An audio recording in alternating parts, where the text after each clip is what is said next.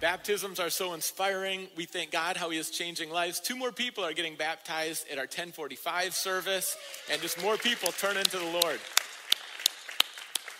If you're here today and you haven't been baptized, it's very easy. You just text baptism to the church phone number or at the Connecting Center. Let people know. Say, hey, I'm interested in getting more information about baptism. And everyone that's been baptized, it's a joyful experience. Sometimes, there's some nerves there because it's a step of faith. It's not easy. But when you honor God, God shows up. And we would love to give you information about baptism. Our next information class as well. Real easy to get involved when it comes to baptism and taking the next step.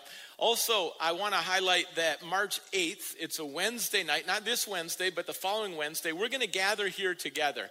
And I think what you've been seeing around the country is people gathering to seek God. We're in a series right now called The Kingdom, and there's a verse, Matthew 6:33. It's a theme for this series, seek first the kingdom of God, and all these will be added. We are gathering together March 8th, 7 p.m. right here to seek God, to spend time in his presence. So invite anyone you want to, it doesn't have to be someone who's, at Grace. It could be just a friend in the region. We're going to gather together. For anyone who's hungry, seeking God, taking some time on a Wednesday night, it's going to be 7 o'clock, March 8th. We're looking forward to that. And then also today we're in Luke chapter 12. So if you brought a Bible, you can turn there or find it on your phone as we dive in scripture together. It's a joy to be in God's word, and not only in God's word, but God's word in us. That's the goal. Luke chapter 12, Jesus is talking about the kingdom, and he does so in parables. Jesus is teaching through his actions and also through his words, and he tells these stories, illustrations, metaphors called parables that give us so much insight into the kingdom of God. Let's pray. Father God, we thank you that your kingdom is personal, it's eternal, it's unshakable, indestructible. God, we thank you that every day your kingdom is growing. And we thank you, God, that you have kingdom plans for this morning right now. God, we pray that we would realign, recalibrate our lives so, God, we would honor and glorify you. God, forgive us of our sins, rebellion, and stubbornness. God, change our hearts today. Jesus, we're seeking you together, and we pray in your name, Lord. Amen. When you come to Grandma's house, you need to bring your appetite because Grandma has been preparing food for days. She won't run out of food. You'll have all the food you want. In fact, you'll be going home with food. You'll be going home with a lot of food. Does anyone have or had a grandma like that? There you go. There you go. A room full of people. Aren't we grateful for grandmas? What a blessing. When grandparents spend time with grandkids, God shows up in special ways. We're so grateful for grandmothers, grandfathers, and what a blessing it is. When it comes to the kingdom, your appetite is significant. We all have an appetite. We have an appetite for things that are good, and we have an appetite for things that are bad. And a key in our walk with God is to develop the appetite for the things that are good and to diminish and extinguish the appetite for the things that are bad. What does your appetite look like today? Jesus has a way of doing a couple things with our appetite. First of all, he reveals it for what it is. You're not going to surprise God when it comes to your appetite. He already knows what your appetite is. Jesus reveals it for what it is. He cuts through the spiritual and religious front that we like people to see, and he gets to the core. And then also he refines it in the right ways. God will change your appetite. You'll have a greater appetite for his word and for prayer and for fasting and for loving your neighbor and worshiping and sharing your faith. You'll have a greater appetite for the kingdom. God will refine it and refocus it to be all it's designed to be. An appetite is a blessing, and there's a choice with your appetite. It's the choice of worship. And in this passage in Luke chapter 12, what Jesus is teaching and doing is revealing this man's appetite for what it is, refining it and refocusing it towards the kingdom of God. Now we're going to focus on 3 aspects of our appetites this morning, and we're in Luke chapter 12, starting in verse 13. Someone in the crowd said to him, "Teacher, tell my brother to divide the inheritance with me." Jesus replied, "Man, who appointed me a judge or an arbiter between you." Then he said to them, "Watch out. Be on your guard against all kinds of greed. A man's life does not consist in the abundance of his possessions."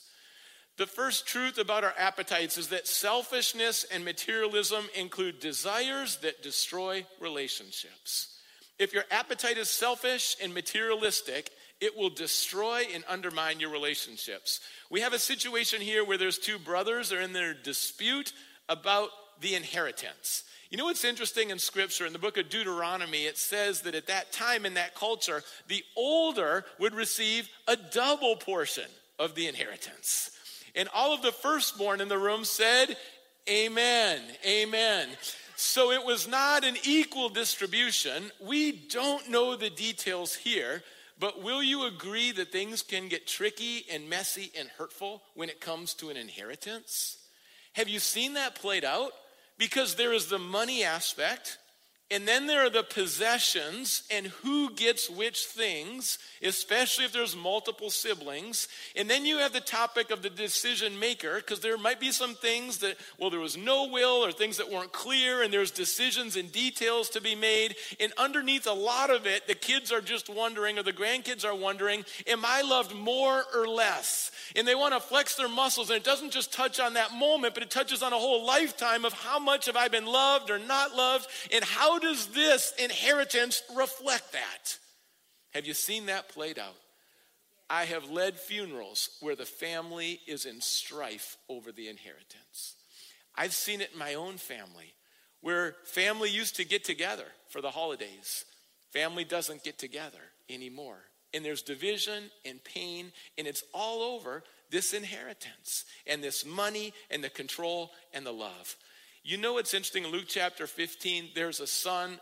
We know if you read the Bible, this son is the prodigal son who runs away, and he demands, "Give me my inheritance. I want my money. I want my inheritance now." The father's still alive, and he takes it all, and he runs after wild living.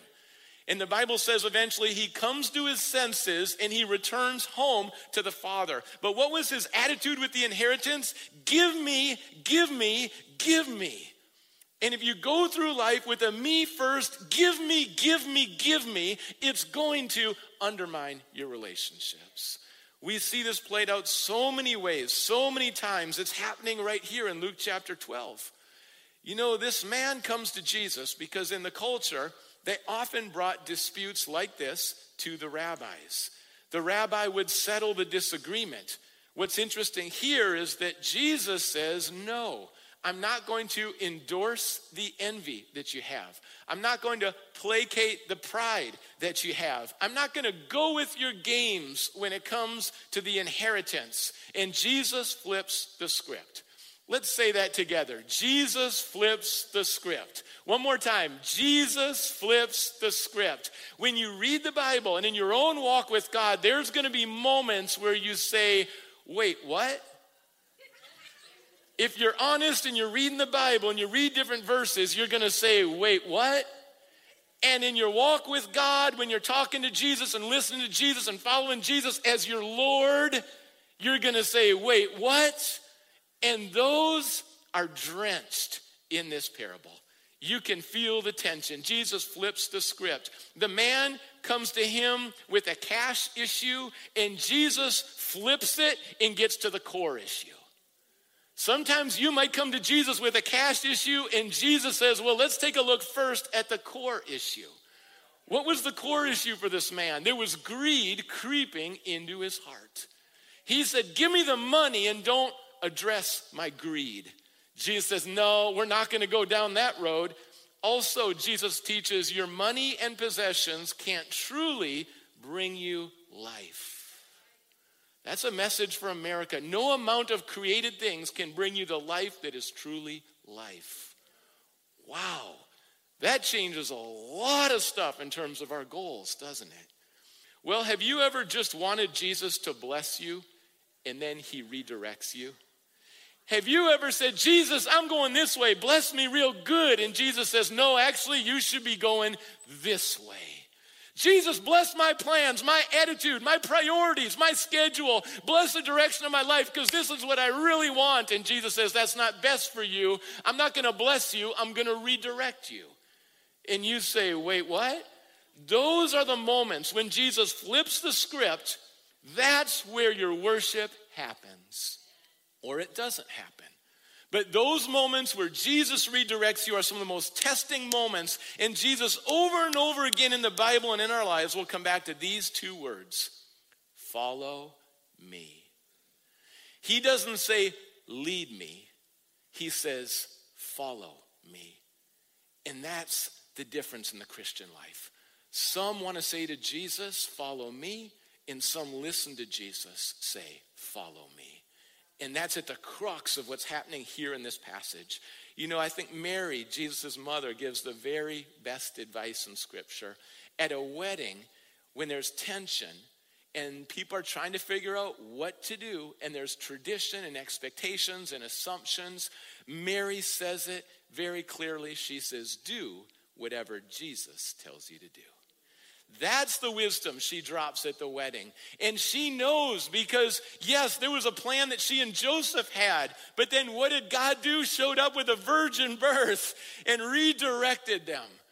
You know, when you think about Mary's life, parenting Jesus, he was 12 years old and she expected him to be with the family, leaving Jerusalem. But he stayed in the temple and he told her, I have to be in my Father's house right now. And she was redirected as a parent. When Jesus talked about his death and his resurrection and pain that would pierce her soul, this doesn't sound easy, but she got to the place where she could tell people because she believed it in her heart, just do whatever Jesus tells you to do. That's your direction for this week. Well, this man is trying to process all of it.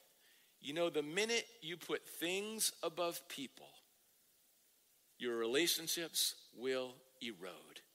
Your appetite will be hijacked and your life will be jacked up. And if you stay on that road, you'll look back at the end of your days and think, why did I put things and money and possessions above people? And those priorities Jesus is focusing in on. Now again, it looks like, hey, come into the rabbi, want my inheritance. A lot of people will try to manipulate. And this is how you get dead religion. You manipulate the Bible, the Holy Spirit, prayer, and Jesus to just get whatever you want. You know what people say? Well, I prayed about it. Well, did you pray surrendering to God, or did you pray telling God he needs to just bless you? Because it's not clear, right? How did you pray? People can twist the Bible, try to twist Jesus' arm, and get Jesus and the Holy Spirit and the Father going in the direction that they want God to go. And that is at the crux of this passage. So Jesus brings straight, honest talk, deep talk about our appetites and what truly brings life. This man got way more than what he thought he was going to receive. He wanted money. And what did he get? He got the wisdom of God. As we hear this parable, let's listen to the wisdom of God. It's parable time. And from this, Jesus is going to bring this parable that has a lot of scripts that are being flipped. Again, let's honor God. In verse 16, he told them this parable. The ground of a certain rich man produced a good crop. He thought to himself, what shall I do? I have no place to store my crops. Then he said, this is what I'll do. I will tear down my barns and build bigger ones. And there I will store all my grain and all my goods. And I'll say to myself, you have plenty of good things laid up for many years. Take life easy, eat, drink, and be merry. Well, the second truth about our appetite is the purpose of your blessings is generosity, not greed. Abundance can fuel the flame in your walk with God, or abundance can extinguish the flame in your walk with God. It can fuel it because with more abundance, there's more resources and more opportunities to bless and help other people, love your neighbor, and spread the gospel around the world. At the same time, an abundance can give you a false security. It can lead to pride. Some people think they're better than others because of their bank account, and it can lead to a distraction, complacency in a walk with God, in a lukewarm faith that's focused on material things. The abundance is not right or wrong. God blesses us. Money's a blessing. This is not teaching that money's evil. Money is a blessing. But with money, it can go several different directions. Generosity either gets focused on ourselves internally, or generosity gets focused locally and globally, and it's exponential what God's going to do. It's either internal or it's exponential. In 1 Timothy chapter 6, starting in verse 6, Timothy, who is discipled by Paul, is now leading. And this is what he's sharing with wisdom again from God about money and about life. But godliness with contentment is great gain. For we brought nothing into the world, amen, and we can take nothing out of it, amen, amen. That's the starting point and the ending point. So what do we do while we're alive? If we have food and clothing, we will be content with that. Those who want to get rich fall into temptation and a trap and into many foolish and harmful desires that plunge people into ruin and destruction. For the love of money is a root of all kinds of evil. Some people eager for money have wandered from the faith and pierced themselves with many griefs. Notice it's the love of money. It's money becoming an idol that will cause all sorts of evil in our lives. Jesus flips the script again. And for the listeners and for American culture today, we say, wait, what? One more time. Because as the story is playing out, you can almost hear the audience as they're listening. You can hear the crowd. Jesus says, there's a good crop. And everyone says, yes, that's a good start. That's a good blessing. A harvest, provision, money. God is blessing. And that's a start. And then Jesus says, there's so much of a harvest that this man runs out of room. And everyone listening is like, well, that's a good problem to have. There's so much that you can't even hold it in your own house anymore. You got so much stuff. And everyone's saying like, woo, good blessing, good problem to have. Okay, what's the next step? And the man says, well, I'm going to tear down my barns and I'm going to build bigger ones. A bigger house, I'm going to build bigger, bigger, bigger. And everyone says, good decision. Bigger's better. Bigger's always better. Good decision. Go bigger. You've got so many goods. Keep going. Keep going. And in that culture, again, wealth and bigger is seen as God's favor. It's seen as security. It's seen as now you can impress other people. It's seen as now you'll have more pleasures. It's seen as now you'll be more comfortable than everybody else. So at this point, everyone's saying, woo, I like where this is going. I like where this is going. And then what's next?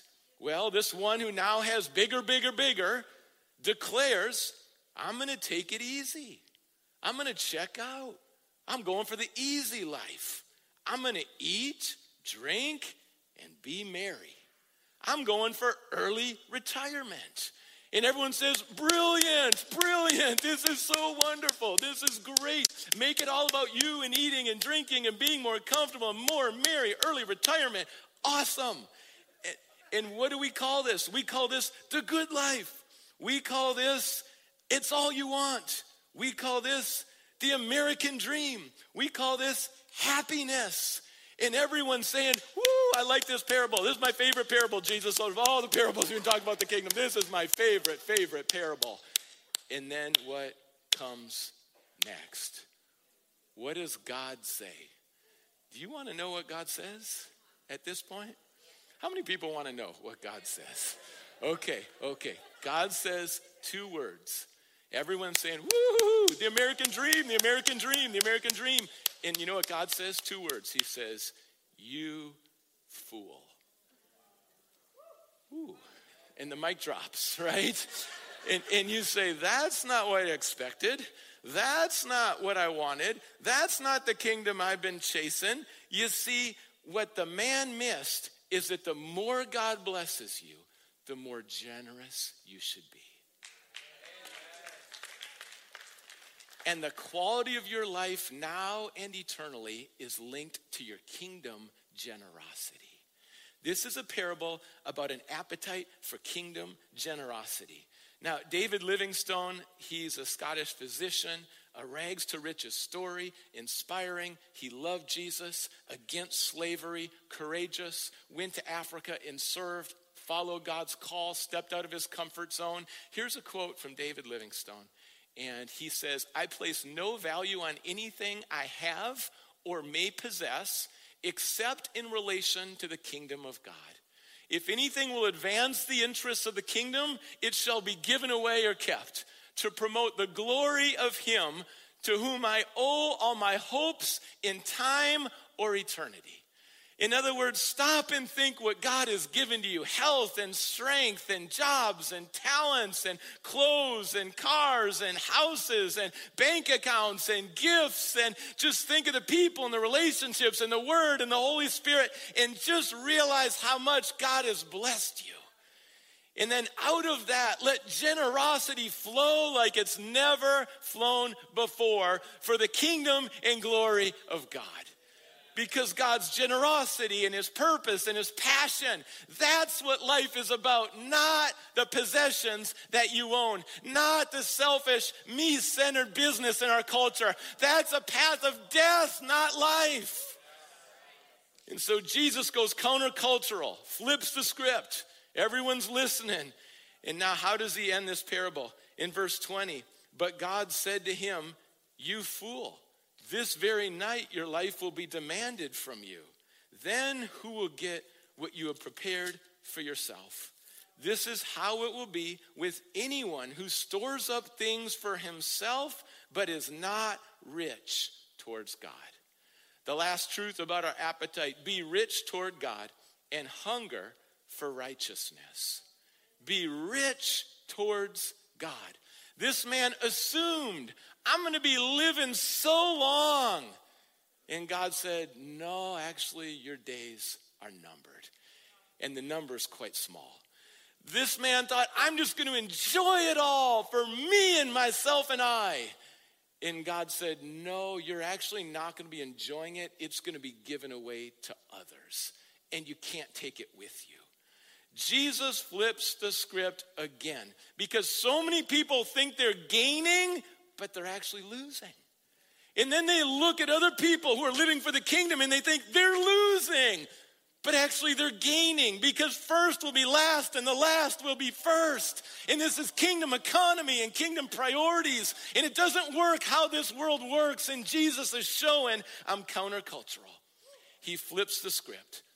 Imagine being so rich and wealthy on earth and showing up for eternity empty-handed.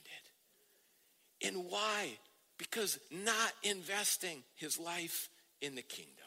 You see, where there's generosity, there's actually freedom.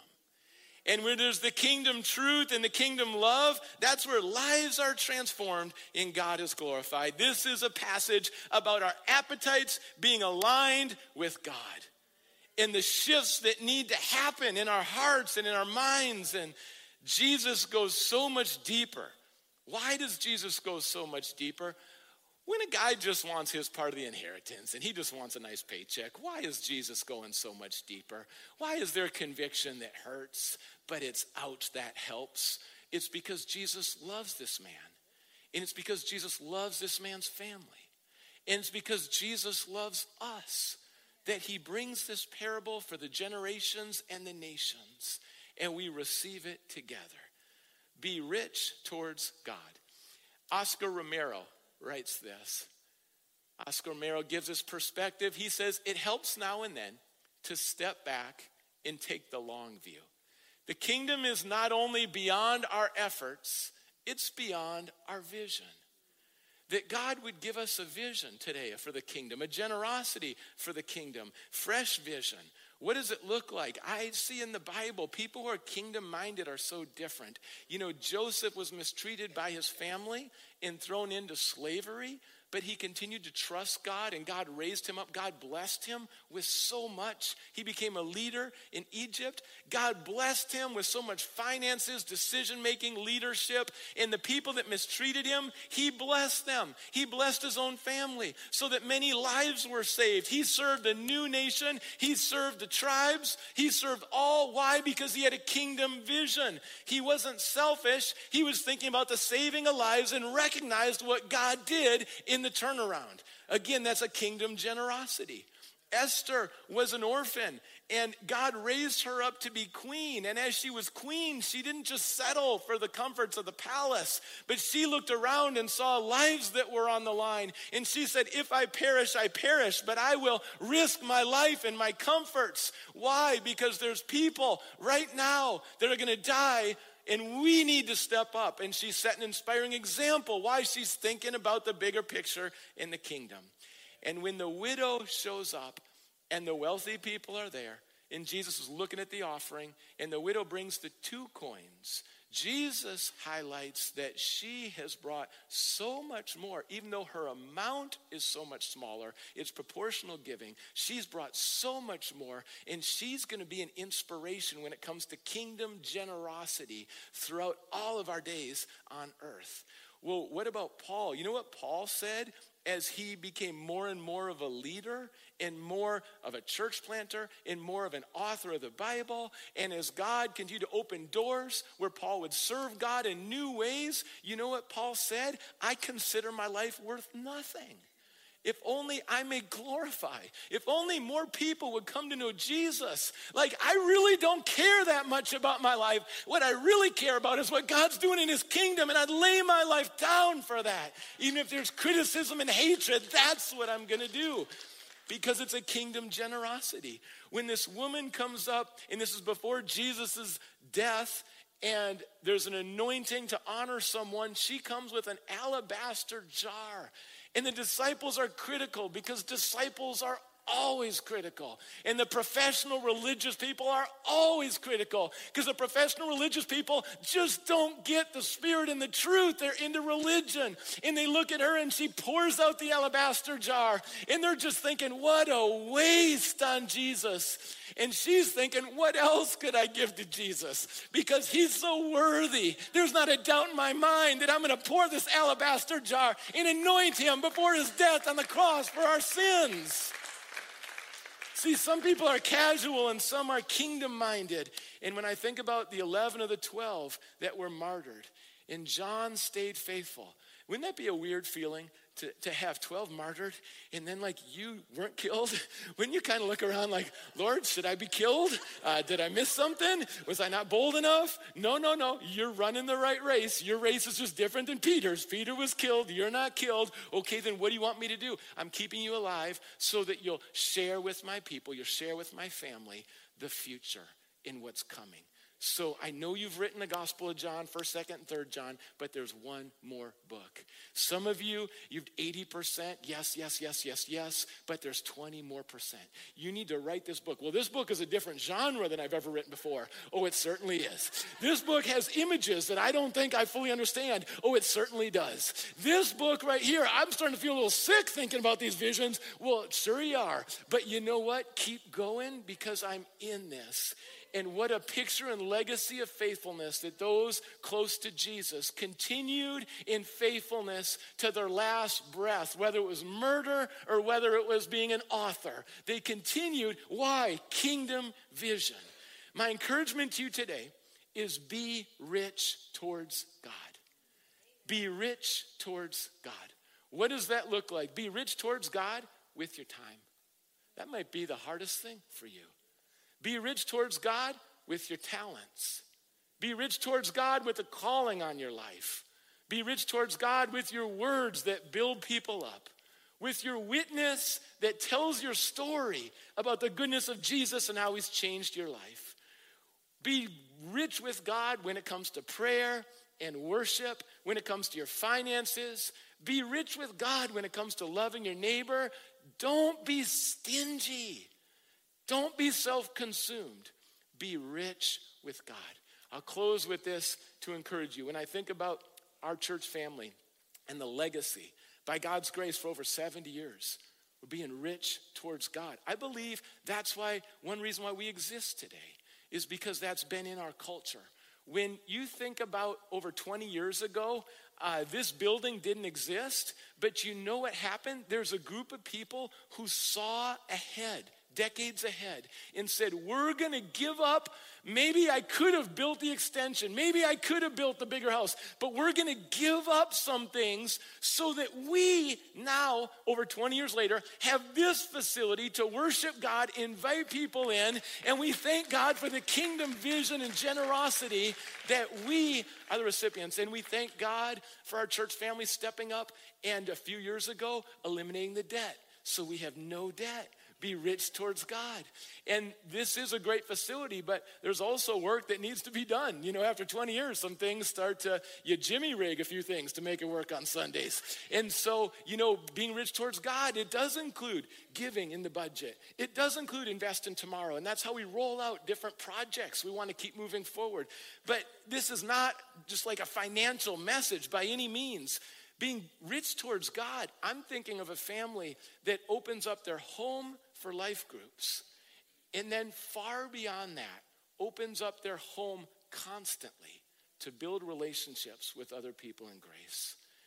I'm blown away at how often they're just inviting more people they don't know over to their house, meals, friendship, be rich towards God. Well, what else does it look like?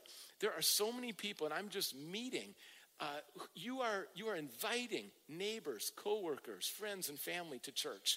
And you're just inviting people. Why? Because you care about their souls. And then you'll bring them over to me, and I get to meet them. And I'm just blown away how many people right now are just inviting, because God's changing lives through that. That's being rich towards God. What else? This is the 6th year now. We're walking or jogging a half marathon so kids overseas can have clean water for the rest of their lives. April 30th, Tacoma, half marathon. Why? We want to be rich towards God. Be rich towards God. When I say March 8th, it's a time to seek God. That could be a time at 7 o'clock where you set apart in your calendar and say, I want to be rich towards God. I want to seek God. I want to gather here. I want to listen to God. When I think about being rich towards God, there are 3 families right now in our church family that are in the process of adoption. Keep them in your prayers. We have an adoption fund to help those who are adopting and need help. We thank God for adoption. When I think of rich towards God, I think of there are some leaders who are gathering our middle school students, and they might go out to dessert, they study the Bible, they go to games, sports games, but they look at their weekends and think, how can we gather the middle school students? Not a church program. Just loving the middle school students, being rich towards God. I could go on. There's so many in this room who have served God faithfully for decades, who have served our church family for decades. I encourage you to find a spot to serve in this church and be rich towards God. Don't just come and sit down in a chair and just watch what God's doing. Roll up your sleeve, use your gifts, and serve to the glory of God. What does it look like for you to be rich towards God? How is God leading you? There's no pressure. There's no manipulation. This is a place where we meet with God. We listen to God. How is the Holy Spirit leading you? How has God spoken to you through this parable? What is God doing in your life? If God's doing it, it's good. He who began a good work is faithful to complete it. You don't have to resist or harden your heart. There's freedom. There's freedom with the Holy Spirit. Father, we thank you for your word. We thank you what you're doing today as you speak to our minds and hearts through the Spirit and the word. Have your way. Whatever's good, whatever's from you, we say yes. We pray in Jesus' name. Amen.